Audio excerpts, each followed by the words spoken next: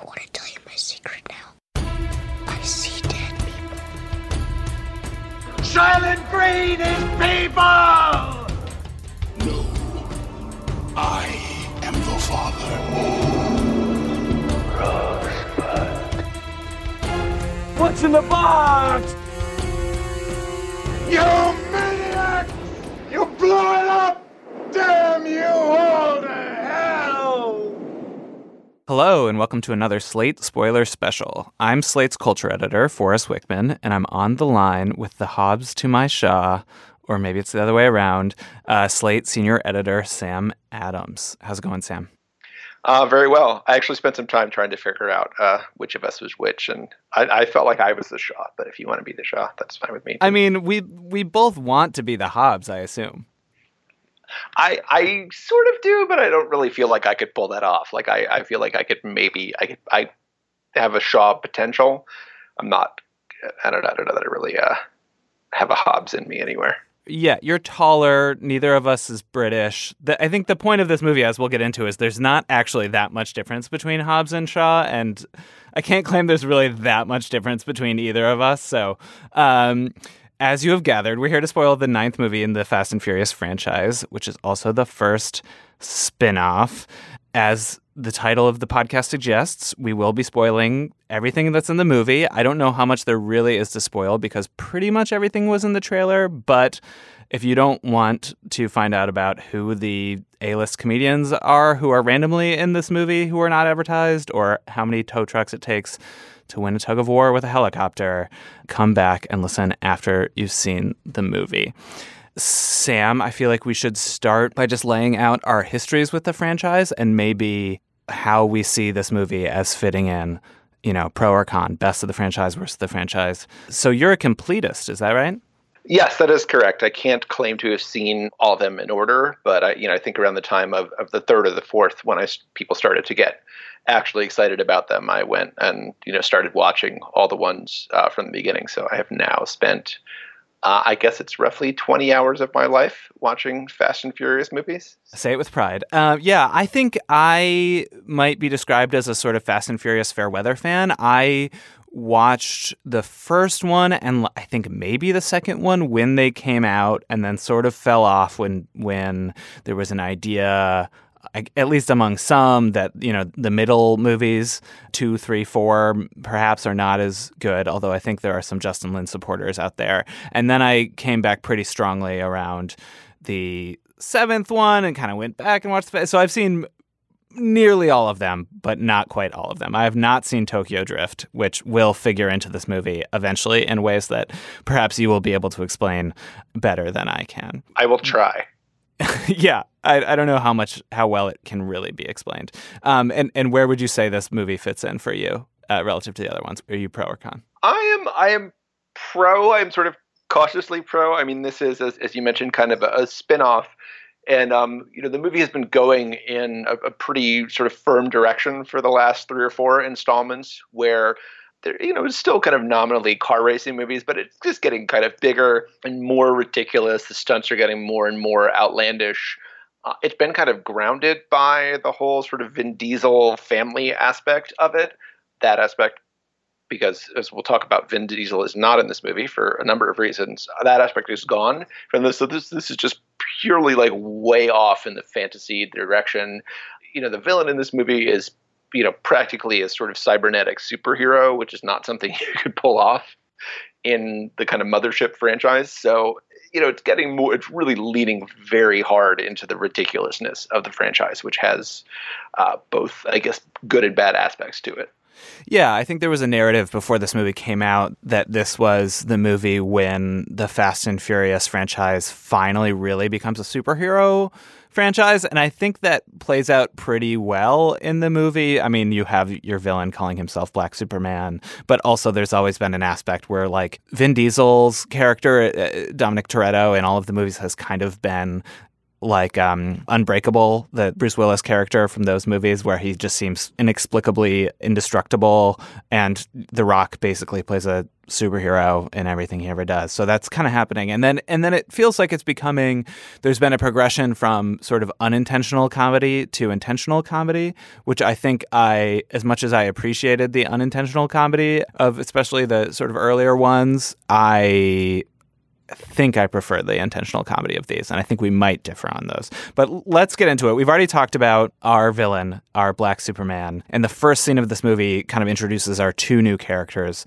Sam, who are those two new characters? All right, well, the most important new character from my point of view is Vanessa Kirby as, here's our first spoiler, Hattie Shaw, Deckard Shaw's sister. She is an MI6 agent who is involved in helping to sort of overseeing the transportation of what we will come to learn is called the snowflake virus, which is sort of a programmable super virus / MacGuffin that could kill everybody on Earth if it falls into the wrong hands. Those wrong hands belong to Idris Elba's character, who apparently, I'm learning only from the internet, is named Brixton Lore. Yeah, I don't know if they definitely give his first name, which I kind of love. I mean, I can't claim to know my, London neighborhoods and so on that well, but I gather that Idris Elba has a sort of working class London accent, and that's a kind of working class London neighborhood. And I think if you listen to like any British hip hop, you kind of know where Brixton is. Like, exactly. Right. One of London's like very famous like working class neighborhoods. So he is the bad guy trying to get a hold of this virus. She is the MI6 agent who, after her entire team is wiped out, decides that the only way to keep this virus safe is to inject it into her bloodstream. So she kind of narrowly escapes. He comes and twirls his mustache and says curses, and then they are both on the run, and it comes to Deckard and Shaw to track them down. Yeah, it's even less subtle than him twirling his mustache, in the sense that when he first shows up, somebody is just like, "Who are you?" And he just goes, "Bad guy," which is like a great way of both like just laying out everything you need to know right away, and also just signaling that this is not a movie that's dealing in subtlety at all. Okay, so now we get back to our actual two main characters, who are, of course, Hobbs and Shaw, who are introduced in this sort of split screen montage. Sam, in your review, you wrote about how this montage like extensively lays out the differences between them, but also mostly just shows how much the same they are. Do you want to talk about the montage at all? Sure. It's a split screen, and we should mention, I guess, at this point, that this movie is directed by David Leitch. Oh, yeah. Who was a co-director on the first John Wick, and then kind of went off on his own with Atomic Blonde. So here's our split screen sequence that introduces our two heroes. They are both basically on parallel quests to kind of track down a source who can give them information about this hijacking. And it is kind of purportedly showing, they go about things in their own ways, and Hobbs is very kind of, rough and muscular, and Shaw is kind of, clever and laddish. But it also shows us, that, okay, they're both waking up in bed at the same time. They're both leaving their house in a car at the same time. They're both kind of meet the bad guys and have their little introductory quip at the same time. And those things are different, like Shaw drives a sports car and Hobbs drives a kind of beat up truck. But they're still basically doing the same things in ways that are kind of slightly cosmetically different. So it's kind of showing us like, it's kind of setting this up as like an odd sock buddy cop comedy. But at the same time, they're really not that disparate. There's not a whole lot of daylight between the kinds of people they are. Right. Yeah. It does have some sort of wonderful details, like we see The Rock reading Nietzsche. I don't even remember. I think the book just might say Nietzsche, or like nothing else on it or something, which pays off a little bit later. But mostly we learn that they're essentially the same, including that they both are okay with just like torturing people, which is a slightly soured, I really loved this movie. It is not a perfect film, and there are some parts that played slightly sourly for me, and including the moment when Dwayne Johnson is trying to get information out of some bad guy, and the way he does it is by taking a tattoo gun to his forehead to sort of torture him, and he writes "I heart cops," which is, I guess, kind of funny in a certain light, but also a little gross. Yeah, there isn't. I mean, we'll kind of get to this later, but I mean, what they're doing with Dwayne Johnson's character in this movie, and it's kind of, I mean, he's been a kind of, government agent like all along, but the way they kind of try to make that palatable in this movie, and we eventually find out in the last segment that he kind of snitched on his own family is really kind of interesting, I would say. Yeah, maybe they'll find a way in future movies to retcon that, so as if he didn't actually do it or something, which is these movies inevitably turn all of the villains or anybody who does anything bad into somebody who it wasn't really their fault. We can keep liking them. So yeah, so they're separate between Los Angeles and London. And then we finally see them come together through two unexpected vehicles. I mean, had you seen that either of these actors were in this movie from advertising? I had not. I don't think they were in trailers or anything. No, they definitely weren't. I don't think they were. There's a big uncredited cameo later, which we'll get to. But this is but Ryan Reynolds and Rob Delaney as the agents, who are agents and kind of fans of these two guys who are set out to kind of draft them into working on this mission. That's where you really, it leans very hard into the kind of comic relief part of this. I mean, you just have. I mean, Rob Delaney is purely a comedian. Ryan Reynolds can kind of do drama and comedy, but I think is at this point definitely more successful for doing the latter. You were being told very, in no uncertain terms, not to take this movie too seriously. Right. There's a surprising number of Game of Thrones references throughout the sequence. There's a really surprising amount of runtime in this movie dedicated essentially to what it just feels like Ryan Reynolds riffing. I have not confirmed how much of it is improvised or written by Reynolds, but it really feels that way. It sort of feels like him doing a little bit of Deadpool. I mean, he tends to do a version of the same thing. I think maybe I found that despite myself, I mostly enjoyed Ryan Reynolds in this movie and laughed at him a lot, even as I was kind of exhausted by him. I gather you might have appreciated Ryan Reynolds somewhat less. I mean, I like Ryan Reynolds. I find him very ingratiating. I feel like he is really in a Deadpool-shaped rut at this point, and he is basically doing kind of another version of that character here. And I do find it a little, when he is just allowed to riff kind of endlessly, I do find it kind of exhausting. I mean, I probably laughed at some point because he's one of those people who won't give up until you stop laughing, and eventually okay, if I laugh, will you stop? But yeah, so this not only during his scenes, but then there are 150,000 post-credit scenes in which each character just comes back and keeps riffing.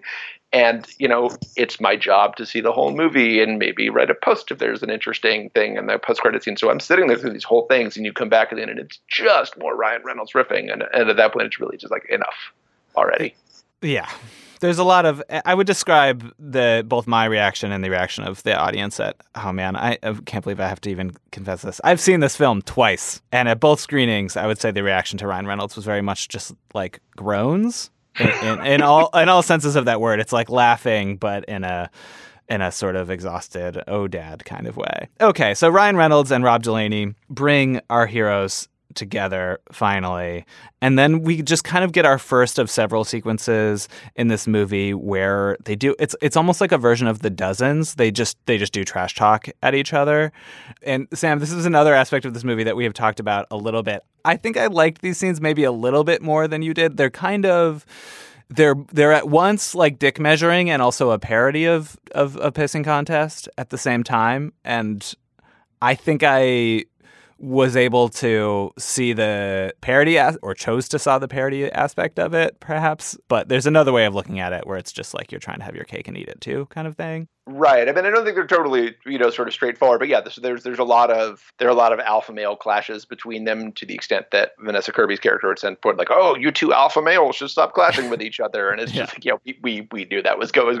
But I mean, it's not even the sort of repetitiveness of just the endless dick jokes, but there, I mean, Dwayne Johnson actually makes a joke about how a your mother joke at some point. Yeah, right. It's just people are getting paid a lot of money to write these movies. I feel you could, if you're going to do a your mother joke, it's got to be a really good your mother joke. And this is really just I just left your mother. Yeah, there's definitely a shagginess to this movie that is a little bit disappointing, and I think these scenes are one place where we can see that. I read something that suggested that a lot of this scene was just improvised by Statham and The Rock, and on the one hand, they're pretty good at it. I mean, Dwayne Johnson made his name as a WWE fighter.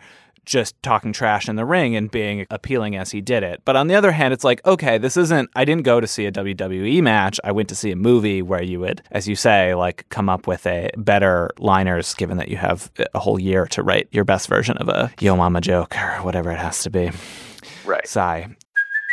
Hey, it's Kaylee Cuoco for Priceline. Ready to go to your happy place for a happy price? Well, why didn't you say so? Just download the Priceline app right now and save up to 60% on hotels. So whether it's Cousin Kevin's Kazoo Concert in Kansas City, go Kevin, or Becky's Bachelorette Bash in Bermuda, you never have to miss a trip ever again. So download the Priceline app today. Your savings are waiting. Go to your happy place for a happy price. Go to your happy price, Priceline. Okay, so unsurprisingly, they don't get along. And then it splits off into two separate sequences. I don't know how much we really want to spend on this because I found these to be not the best sequences in the movie. But Jason Statham goes off and he goes to, the person who we now know as his sister. He goes to her apartment. There's it's very kind of David Leitch, John Wicky, where the whole thing is lit kind of pink and blue, kind of bisexual lighting for completely inexplicable reasons, I think. I don't know what security system just immediately strobes between pink and blue at a regular apartment. And then the better sequence, I think, is Dwayne Johnson fighting Vanessa Kirby. I don't know if you want to talk about that one a little bit. Well, I have, as if anyone listening to this has read my review, you will know that I am a huge fan of Vanessa Kirby in this movie. So good in this. I will admit that I do not watch The Crown, so I'm aware that people who watch that series are already well aware of her. I know her primarily from her role as what we eventually found out is the daughter of Vanessa Redgrave's Max character in the Mission Impossible Fallout, and she just in that movie was kind of wearing a sort of slinky satin dress and looking like a nightclub singer from a 1930s movie, and yet also being a sort of very high-powered dealer in extremely deadly arms. In this one, she is, more of a kind of, hand-to-hand combat fighter, enough to, at least for a while, pretty well hold her own against Dwayne Johnson, who is, I don't know, a foot taller and probably twice her weight. But she just, in addition to having the kind of physical combat stuff done, she just has a really great sort of cool presence that fits really kind of sets off the much more aggressive energy of both of the movie's male leads. I mean, she's a real component in, I think, just even making the movie watchable, let alone enjoyable. And there are, a lot of scenes where she is literally physically positioned between the two of them. And that is kind of, the space she occupies in the movie more generally. Yeah, I mean, I agree with you that she's really the best part of this movie. And the movie kind of asks her to do everything. I mean, it asks her not only to do all of that combat, which she does remarkably well and convincingly, even going up against The Rock, but she's asked to carry pretty much all of the drama. Oh, that's a little strong, not all of it, but the camera kind of tends to drift towards her face in the more emotional moments, and she's really good at those as well. It was only the second time that I saw this movie that I realized that in the last act of the movie, they kind of suddenly just decide that Vanessa Kirby's character is like a super hacker. And I don't think it's ever really explained how. But the first time I just went with it because I think she's just really good at selling all of this really preposterous stuff.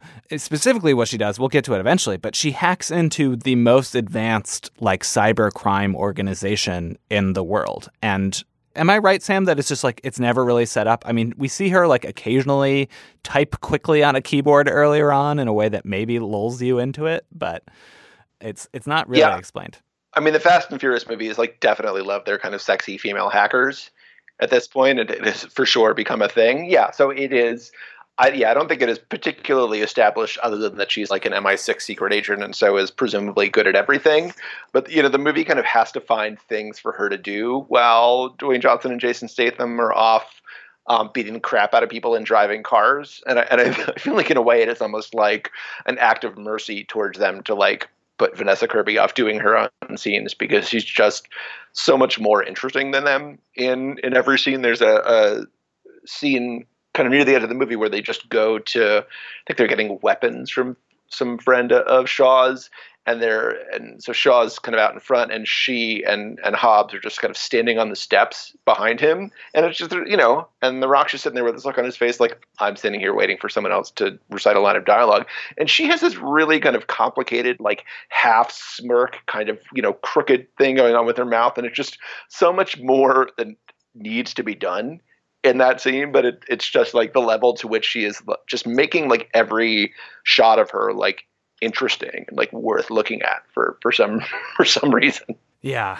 Before we move on, the other thing I want to ask whether you could make any sense of is there's a sort of wonderful sequence that we skipped over a little bit where Dwayne Johnson finds Vanessa Kirby's character by looking at like a street map of London and like isolating the parts of the map that don't have cameras, and it turns out there's only one part of the city, and so he concludes that she must be there. I mean, it's mostly just one of those scenes in a movie where somebody stares at a screen and says things like enhance and invert it.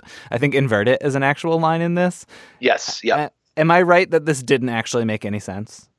I think you are correct. I mean, it is there. I think there's a little moment with this sort of like, twitty, condescending white tech person who's kind of explaining to Dwayne Johnson like how CCTV works, and he's like, yeah, okay, idiot, like I know how it works, like put up the grid and then show me all the areas covered by cameras in London, and then show me like the one part where the cameras don't cover. Yeah, so it's this little half a street in the middle of London that supposedly CCTV doesn't go on, and he says, well, she's smart, that's the one place she's going to be. Right. So I guess we're to believe that not only is there only one block or whatever in London that doesn't have the cameras everywhere, but also she just like hasn't left it for the previous 24 hours. She's just like walking up and down this one street for several days. Yeah. I mean, she could also just be inside anywhere. Right. Impossible. We bring logic to bear on this movie. It's going to be a very short podcast. So.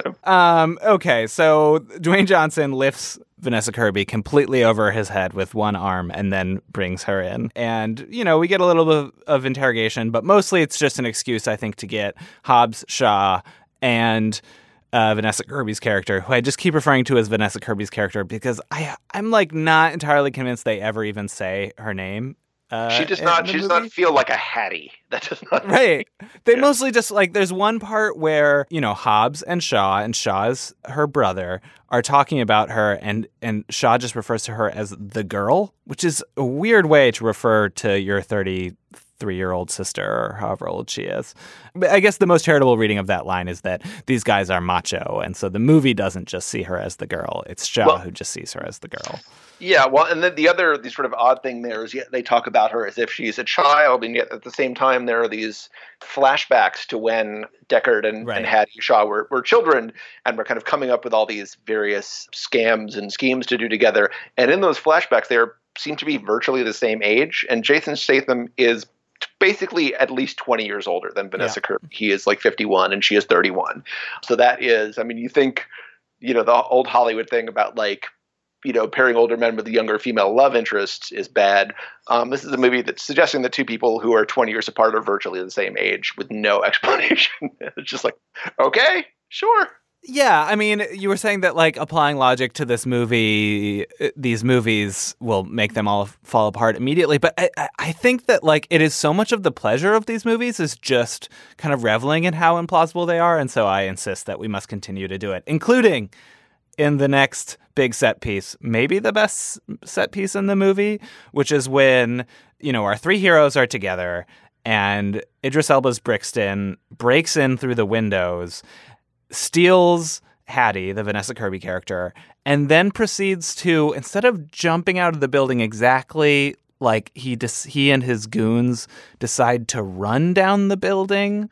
And so, even listeners who may not have seen the movie will almost surely have seen this in the trailer. It ends up being, it's almost like one of those physics problems where it's like you drop a bowling ball and a feather off the roof at the same time and see which fall first or whatever. So you have like both Hobbs and Shaw run after him. Idris Elba's running down the building. Shaw gets in an elevator and sort of like mashes the keypad or something, shoots it out so that the elevator starts dropping, and then Hobbs just kind of free falls out of the building. That's a classic. Like, it's like in Star Wars, like, you know, the rule is that if you shoot a door lock with a laser, the door opens. He just, for some reason, there's a, you know, Hobbs jumps out the window and starts free falling after these guys down the side of a skyscraper. Shaw just gets to an elevator, like lifts up some panel and just smacks like the panel with his fist or the butt of a gun, and the elevator stops dropping. And it's, if that's a button, he could have just pushed it. If it's not, I don't know how smashed. Well, but I think he needs it to fall faster than an elevator would normally fall, right? Like, I think that's part of where the sort of hand waving comes in with the physics in this scene, is they need to somehow figure out a way for these three people who are all dropping in different ways for them to like roughly fall at the same speed. And so Hobbs kind of like occasionally grabs onto the cable that Brixton has left, and Shaw has like, the elevator is kind of free falling, but also maybe sort of still on its cable. It works. Like, it's wonderfully silly, and it makes like just enough sense too. It is a little like, you know, if Dwayne Johnson leaves Chicago heading west to 25 miles an hour, like, All right. Well, and then I feel like the movie remembers, oh shit, this is a Fast and Furious movie. We need cars, which is how our heroes end up in a McLaren, and then they're chasing Idris Elba and his baddies on a bunch of Triumph motorcycles. I feel like we see all of those brands in close-up a number of times. I shouldn't have repeated them to give them their free product placement, but there it is. I don't know. Do you have anything? I thought the sequence was okay. Like, they seem to be struggling to come up with new fun things that they still have to do with vehicles in these movies, although they do come up with one later. There definitely is like a sort of, you know, and as this movie like gets towards its final act, it's like, oh right, like we're a Fast and Furious movie, like we need to do stuff with cars, and we need to say the word family 9 million times. But before that, it is. I mean, you know, Leach, his passion really seems to be kind of stunts and, you know, physical hand-to-hand combat. There's a lot of sequences in this movie that are involved in like kind of disabling guns. Like, even in the first scene, it's like when MI6 goes in with their guns, they're like, oh, electric rounds only, and there's a whole thing later about the bad guys having guns that are activated by like sort of authorization chips in their gloves, and those get disabled by super hacker Vanessa Kirby. So the movie keeps kind of putting guns into the equation and then taking them out. You know, you can sort of feel like the lack of interest on its part. Like, can we just do something other than like shoot at people and blow things up and find some other reason for them to like just punch each other?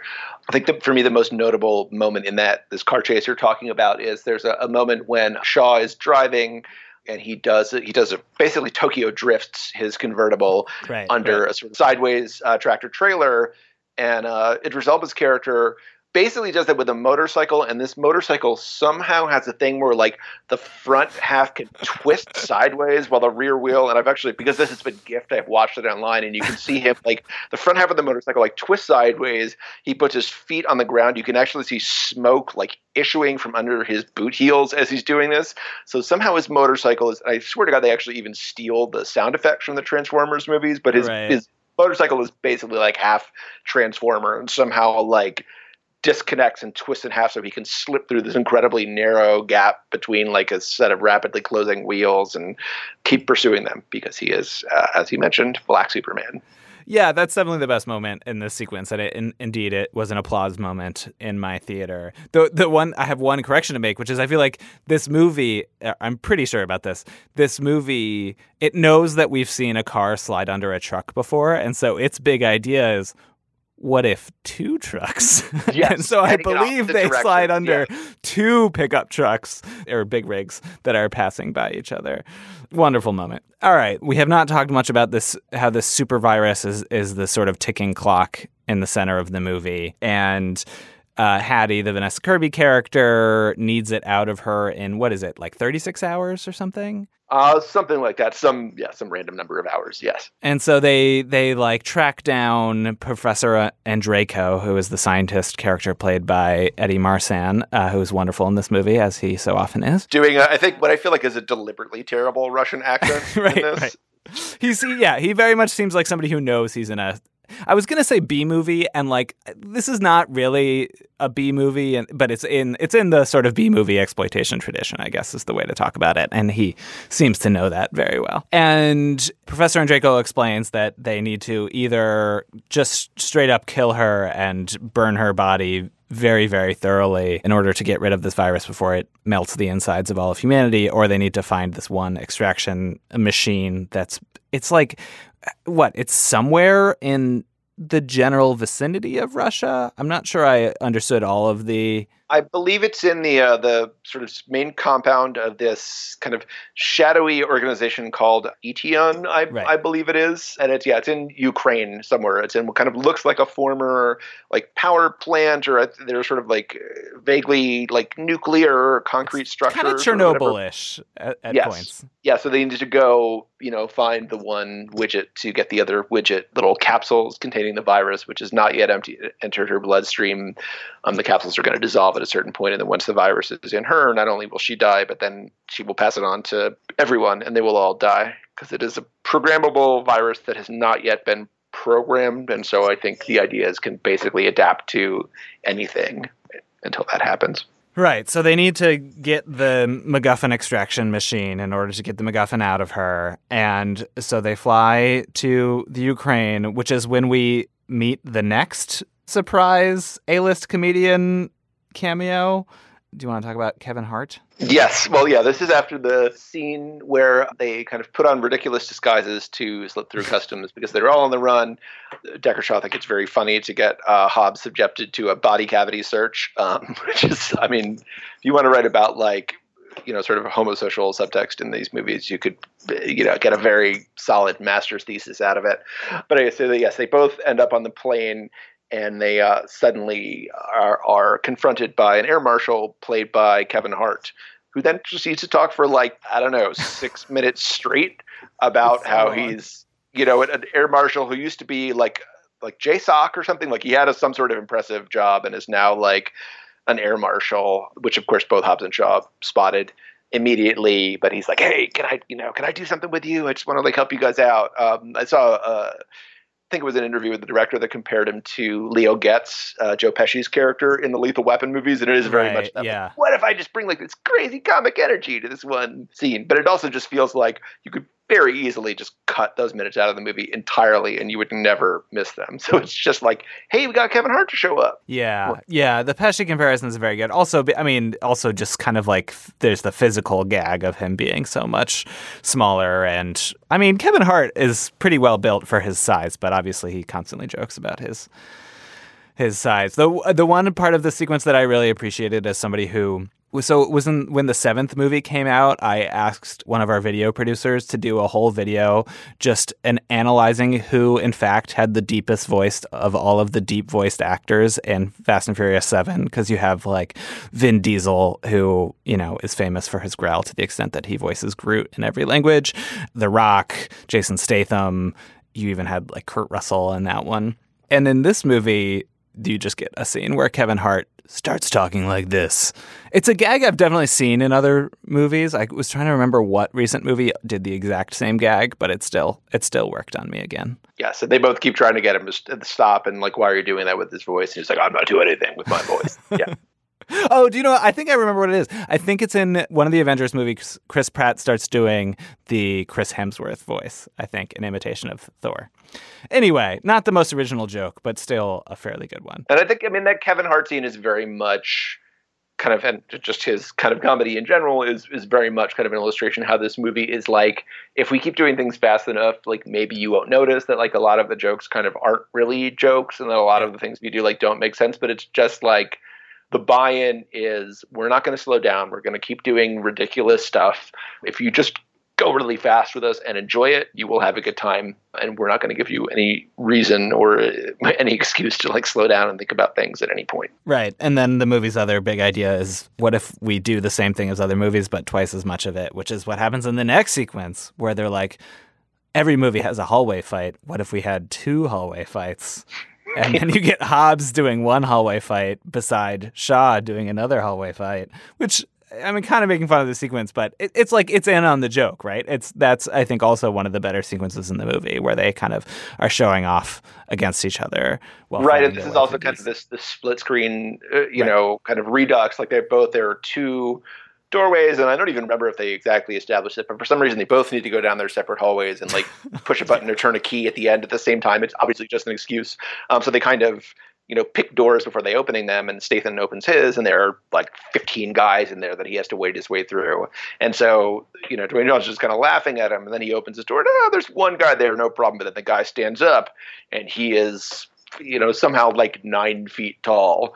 So it was, supposed to be this very big adversary for him to fight. And I think he lays him low with one punch and just kind of sits there and kind of twiddles his thumbs and makes faces while Statham is like brutally, fighting his way through this mob of people. And then it turns out to be entirely pointless, essentially, because they make their way to the other end of the hallway and see Brixton I guess they were just waiting on the other side throughout the entire hallway fight, just kind of looking at their watches. Yeah. And so Brixton and his goons take Hobbs and Shaw captive, and he starts kind of electrocuting them, which is like kind of another pretty long sequence. I will say Idris Elba is really good in this movie with a lot of really silly dialogue. Like, he's really good at villain monologues. I think it's the Jungle Book movie that he plays one of the villains in that he's really good. He plays, I guess, like Shere Khan or something. Yes. Yeah. I was just forgetting. wanted to call him Shaw Khan. Right. Yeah. And he delivers. This is certainly my favorite line in the movie, which is he's explaining his evil plan, and it involves like killing off the vast majority of humanity because otherwise humanity will kill itself off because of.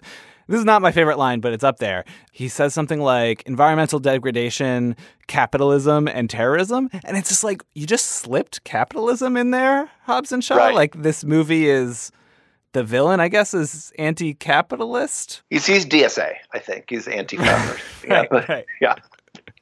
Yes. But it's basically like this sort of Thanos rationale, like we have to, kill most of humanity in order to save it. But one line that Thanos doesn't say, that Brixton does, is they're like, you're just going to do genocide? And his response is, genocide, schminicide. I mean, what can you say to that? Yeah, this was the point in the movie where I was like, okay, this has been fun. Like, this is a pretty good action sequence. I guess we're almost over. And then I sort of snuck my phone out of my pocket, and I realized that we were only like an hour and 10 minutes into a 2.5 hour movie. And that my heart sank like a little bit at that point, I have to admit. It was just like, oh my God, there's so much more left after this. Yeah, it feels like a third act climax. I mean, it feels like they couldn't blow up any more than they possibly blow up during this sequence. So it feels like it must be the end. And yeah, the sequence ends with them basically literally dropping a building on Idris Elba's character, because they keep having to come up with these ways to prevent his superhuman character from actually killing them so they can get away, and then Idris Elba can chase them again. So in this case, they drop, I guess it's giant smokestack falls on him, and he knocks him down for like 5 seconds, which is long enough for them to drive away. Yes, I think your dropping a building description was accurate. And, somehow when they dropped that building, they ended up breaking their virus extraction machine. And so then you get this sort of false cadence where they think they've lost, and it's the Dark Night of the Soul part of the movie, except Dwayne Johnson has a solution, which is... The solution is to go to Samoa. In addition to sharing a taste in cars and hand-to-hand combat, Hobbs and Shaw both have estranged siblings. Shaw's already met his, and now it is time for Hobbs to meet his and take them all back to Samoa, where his brother, who is the best mechanic he knows, somehow also qualifies him to fix this incredibly sophisticated piece of kind of medical computer hardware. Yeah, I think there's an implication that the brother is essentially one of the greatest mechanics in the world, conveniently. Literally no other person in the entire world they could go to. And yeah, I was sort of starting to flag a little bit at this part of the movie, but the Samoa stuff, I have to say, is really wonderful, where you get, I mean, this is, I guess, kind of Dwayne Johnson's kind of second big sort of reclamation of his Samoan heritage. And it feels it's at once like very silly and quite earnest, and I would even say a little moving. So he goes back and he reunites with his family, which includes a bunch of actors who are generally like Pacific Islander. That's something the movie clearly cared about. So you have Cliff Curtis as his brother. Cliff Curtis is an actor who Slate once did a video a few years ago that's just Cliff Curtis plays every ethnicity. So Cliff Curtis is in everything, yeah. He's in everything, and he's played black characters, he's played Hispanic characters, he's played like an Iraqi terrorist in Three Kings, and I think he's Maori and, playing a Samoan character in this. And you get Roman Reigns, who is another pro wrestler who I think you might know more about this, but he's basically came up in The Rock's wake and is also Samoan. I think that is literally all I know about it, yeah. Yeah, exactly. Okay, we're on the same page. And they sort of hatch a plan to make their, last stand for humanity, which, as you alluded to before, involves Vanessa Kirby's character hacking all of the guns so that the guns no longer work, so we can get back to the hand-to-hand combat that David Leitch wants to enact. And then it even gives them an excuse to use a bunch of old Samoan weapons, which they refer to as like relics or something, and then stage a Siva Tau, which is kind of like the Samoan haka, like a war dance, which, seeing Dwayne Johnson do that in this movie that's probably going to make, I don't know, maybe not $1 billion, but a lot, several hundreds of millions of dollars, I found, genuinely moving. Did this movie win you back at all with all of its corny Samoan pride? I mean, that is definitely like, I do think there is something very like kind of moving about that, and both, its place in like kind of Dwayne Johnson's career, where he has also sort of often played kind of, ambiguously or sort of non-specifically, ethnic, and for the specificity in this, and he even makes sure, he always pronounces like Samoa in this. He does not say Samoa. He pronounces it sort of the emphasis on the first syllable is the kind of more authentic way to pronounce it, I believe. Right.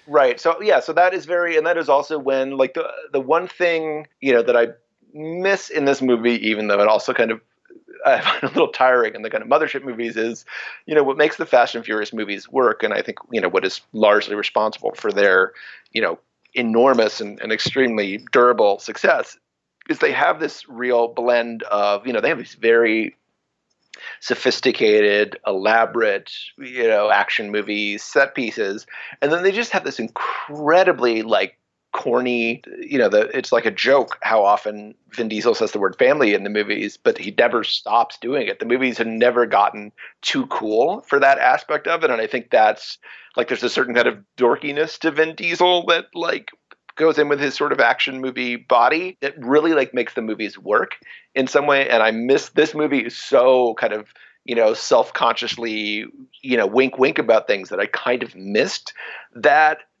kind of total corniness to this. And the last act is where that kind of, comes back in a little bit. And it's very broad, like a lot of the movies. I mean, you have a part right when Hobbs' character shows up when his mom, who's standing on the porch of a house like 50 yards away, like throws a slipper at him and somehow like perfectly nails him. Yeah. Like she should have been a Major League Baseball pitcher at that point. Yeah, I think it like knocks him off his feet.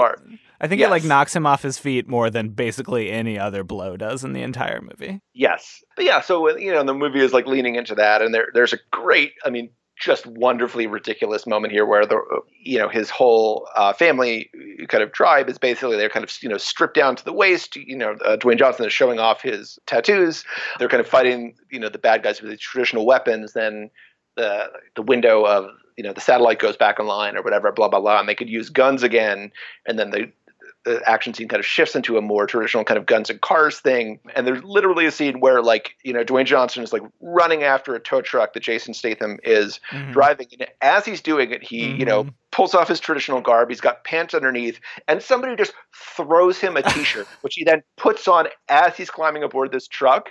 And it's just like, okay, obviously that he would have a shirt on in the second half of the scene, but it's just like, the idea that he's got like some kind of, Elvis roadie family member who just follows him around during the middle of this battle waiting to throw him a t-shirt is just the most like wonderfully, insanely ridiculous thing. I'm really glad you brought this teaser up because I really wanted to talk about it. Yeah, I mean, what they don't want The Rock, like it's really contrived and it stands out. And I couldn't figure out exactly why. Is they just don't want The Rock to be shirtless during the final fight scene? It seems like that would be a plus for the movie. And maybe he didn't want him to be shirtless for, right. One He's self-conscious about his figure? Is that what you're suggesting? I don't know. Or maybe they just figured like it was enough. I mean, it'd be kind of, it'd be like a little too sort of ridiculous if he's sitting there, because this last sequence involves, a helicopter trying to pull this truck that he's in off the road, or them trying to keep the helicopter kind of tethered to them with this chain. And there's a point where, of course, if you've seen any movie with Dwayne Johnson in this, this is always going to happen. Of course, the chain like slips off the winch at some point, and he is literally like keeping, holding onto a helicopter that's trying to fly away with his arms and just like, kind of bulging his biceps and like basically pulling a helicopter down to earth by hand. And so his whole body is already kind of, swollen, muscly at that point. And I think maybe they figured if he was doing that with his shirt off, it would just be a little bit, even for this movie, even for The Rock, a little bit too much. It was restraint is your theory. Yeah, part of me actually wondered whether they filmed these two set pieces out of sequence and like later realized, oh shit, like we just filmed this whole chase with Dwayne Johnson in a shirt and now we have him doing this war dance shirtless. We need to figure out a way to make this transition. And they were like, don't worry, we'll just have one of his brothers run and throw him a shirt, which he'll put on while chase. Anyway. Yes, I'm glad that The Rock does not get ripped in half, even if that is probably what would happen in real life. This is like the most purely Fast and Furious-y of all of the set pieces where it ends up being another sort of physics problem where it's how many tow trucks does it take to hold back a helicopter, and so they just keep clipping more and more tow trucks onto each other. One sort of confusing thing is that it seems to be an even fight, like an even tug of war, pretty much no matter how many tow trucks are on. Like it's at first one tow truck versus one helicopter, and they're seem to be pretty evenly matched, and then it's two, and they seem to be pretty evenly matched. And it doesn't make a lot of sense, is what I'm saying. And every one of the drivers of these trucks is supposed to be like yet another one of his brothers. So it is literally like the family like coming back together and joining forces by like daisy chaining all their trucks. All their like kind of awesome vintage chop shop trucks together to provide ballast to prevent this helicopter with Vanessa Kirby and Idris Elba on it from flying off and taking her away forever. So there's one more Fast and Furious essential element that the movie has not yet used, that we have not talked about it yet, and that is, of course, boosts, nitro boosts, or in this case, moonshine boosts. They got the NOS. Yes. Which they use to like sort of finally win this tug of war fight, but somehow the helicopter and one of the tow trucks, the one that has our three heroes in it, all kind of go toppling off a cliff, which leads to our climactic fist fight, which is like a slightly anticlimactic way to end a Fast Furious movie, I think, but it's there's a humor to it because it ends up being that the whole point of the fight is that Hobbs and Shaw need to once and for all learn to work together and coordinate because it's that Brixton's sort of AI-enhanced brain can only process one muscly bald man coming at him at a time, and if there's two muscly bald men coming at him at a time, it can't process it, and then he gets hit. Right. He's essentially like a human being, kind of computer enhanced, and he's basically like, the Terminator. We even see things from his point of view with like this heads-up display, but somehow the people who built him to be the human next generation of evolution never considered that two people might try to punch him at the same time, and that is too much for his brain to handle. Right. It's not the first time in the movie where Brixton has had a showdown with more than one other opponent at a time, but we can just ignore that. So they, of course, Hobbs and Shaw win. There's some sort of retconning here that I teased earlier that I would like you to give your best shot at explaining. I think they're trying to say that Shaw wasn't in control when he infamously killed Han, and somehow was being controlled by Etienne at the time? I didn't even catch that. I mean, I was still busy trying to figure out where the estrangement between him and his sister happened, which they also kind of garble. I think they're supposed to be the same. I think there's some implication that Etienne got control of him at some point, forcing him to estrange himself from his sister and become a bad guy who would kill Han. I don't know. Yes. I mean, one of the things I appreciate about these movies is they have these incredibly sort of elaborate, like complicated plots that they are nonetheless willing to like completely throw out the window if they have actors they like that they want to use again. Yes. So they famously like rerouted the entire timeline to bring the character of Han back from the dead for 3 movies because they're like, well, we like that actor. Can we get him back in there? So they're like, what, so it just becomes this weird, for movies that are basically about cars going fast and like jumping over things, they have this incredibly complicated Doctor Who-like alternate timeline thing going on, which is I enjoy the hell out of it, but I do not spend that much time trying to understand. Right. The order of the movies is something like 1, 2, 3, 7, then 4, 5, 6 or something. Yeah. You need to diagram it with straws, I think, at this point. So they defeat... And also the fact that they had Jason Statham's character kill one of the most beloved characters in the franchise and then be one of the good guys in the next, be a villain in that movie and then be somehow one of the good guys in the next movie and now one of the sort of unabashed heroes. And this one is just like, hey, you know what? We like him. Jason Statham's son.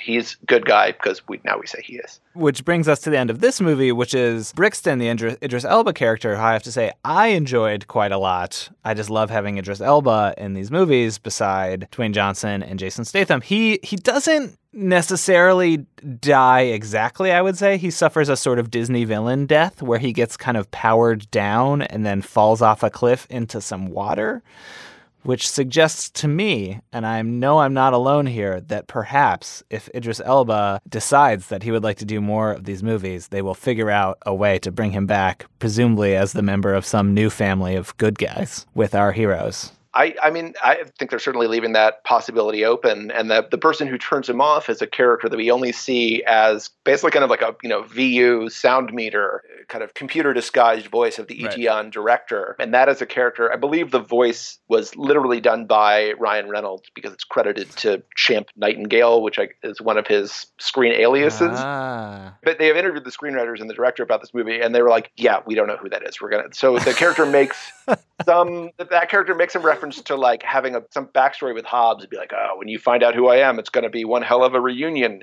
But none of the people involved in the movie know who that character is. And it's just like, if we get to make another Hobbs and Shaw movie, we'll figure it out then. I feel like there's a lot of kind of wonderful possibilities that it could be. I don't know if we know much about The Rock's wife, for example, like the mother of his kid, or there's the dad who's sort of dangling out there. I would like it to in some way be a third or arguably fourth sort of shaved head, muscly Hobbs and Shaw Eaton guy, like a Bruce Willis, perhaps? The best guess I saw, and I don't even remember, this might have been yours, was someone mentioned, like, well, what if it's like Lucas Black's character, from Tokyo Drift, who the movie seemed to completely have forgotten about. So it'd be really, I mean, it would be so in keeping with the totally random spirit of the movie. It's just like, what if we just brought back this character that nobody remembers at all? But I mean, it could literally be anybody, and they have no idea who it is. We will find out if and when they get around to telling us. Yeah. The character I actually thought it might be is the Charlize Theron character, because I think it's announced that she's part of whatever Fast 9. But if they don't know who the answer is, then maybe that's not actually who it is.